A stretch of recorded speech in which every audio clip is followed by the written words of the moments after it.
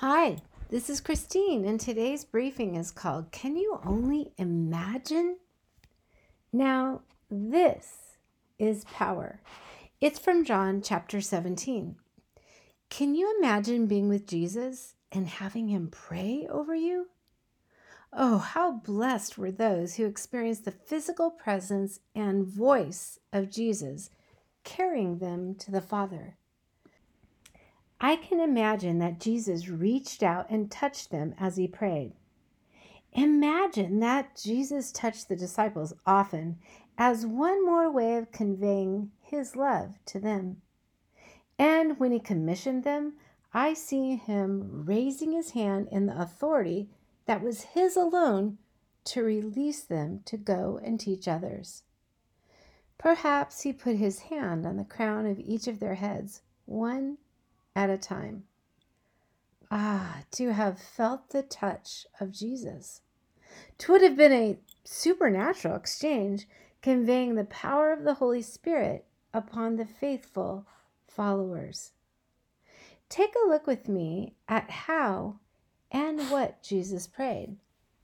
Keep them safe by the power of your name, the name you gave me, so that they will be one, just as you and I are one. I pray these things while I am still in the world, so that these followers can have all of my joy in them. I am not asking you to take them out of the world, but to keep them safe from the evil one. Jesus still prays for us, dear ones. Christ Jesus, who died, more than that, who was raised to life, is at the right hand of God and is also interceding for us.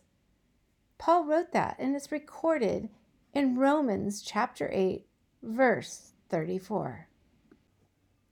I remember a day I was driving over the hills to a weekend retreat at Forest Home, in which I was the speaker. As fate would have it, my personal world seemed to have turned upside down that week. Very serious issues over which I had no control. As I drove over poppy-covered hills that March day, pictured in this briefing, I thought, I have to call someone to pray for me. I mean, how will I get up in front of a group and speak without falling apart? And then I remembered, Jesus himself is praying for me. I breathed out a thank you and felt more at ease.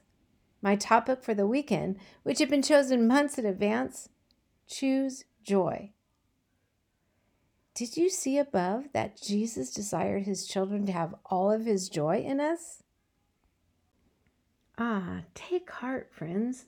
The Lord Jesus Christ is praying for you, his child.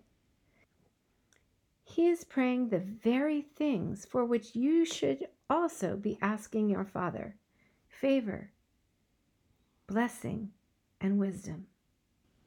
Jesus is our living hope.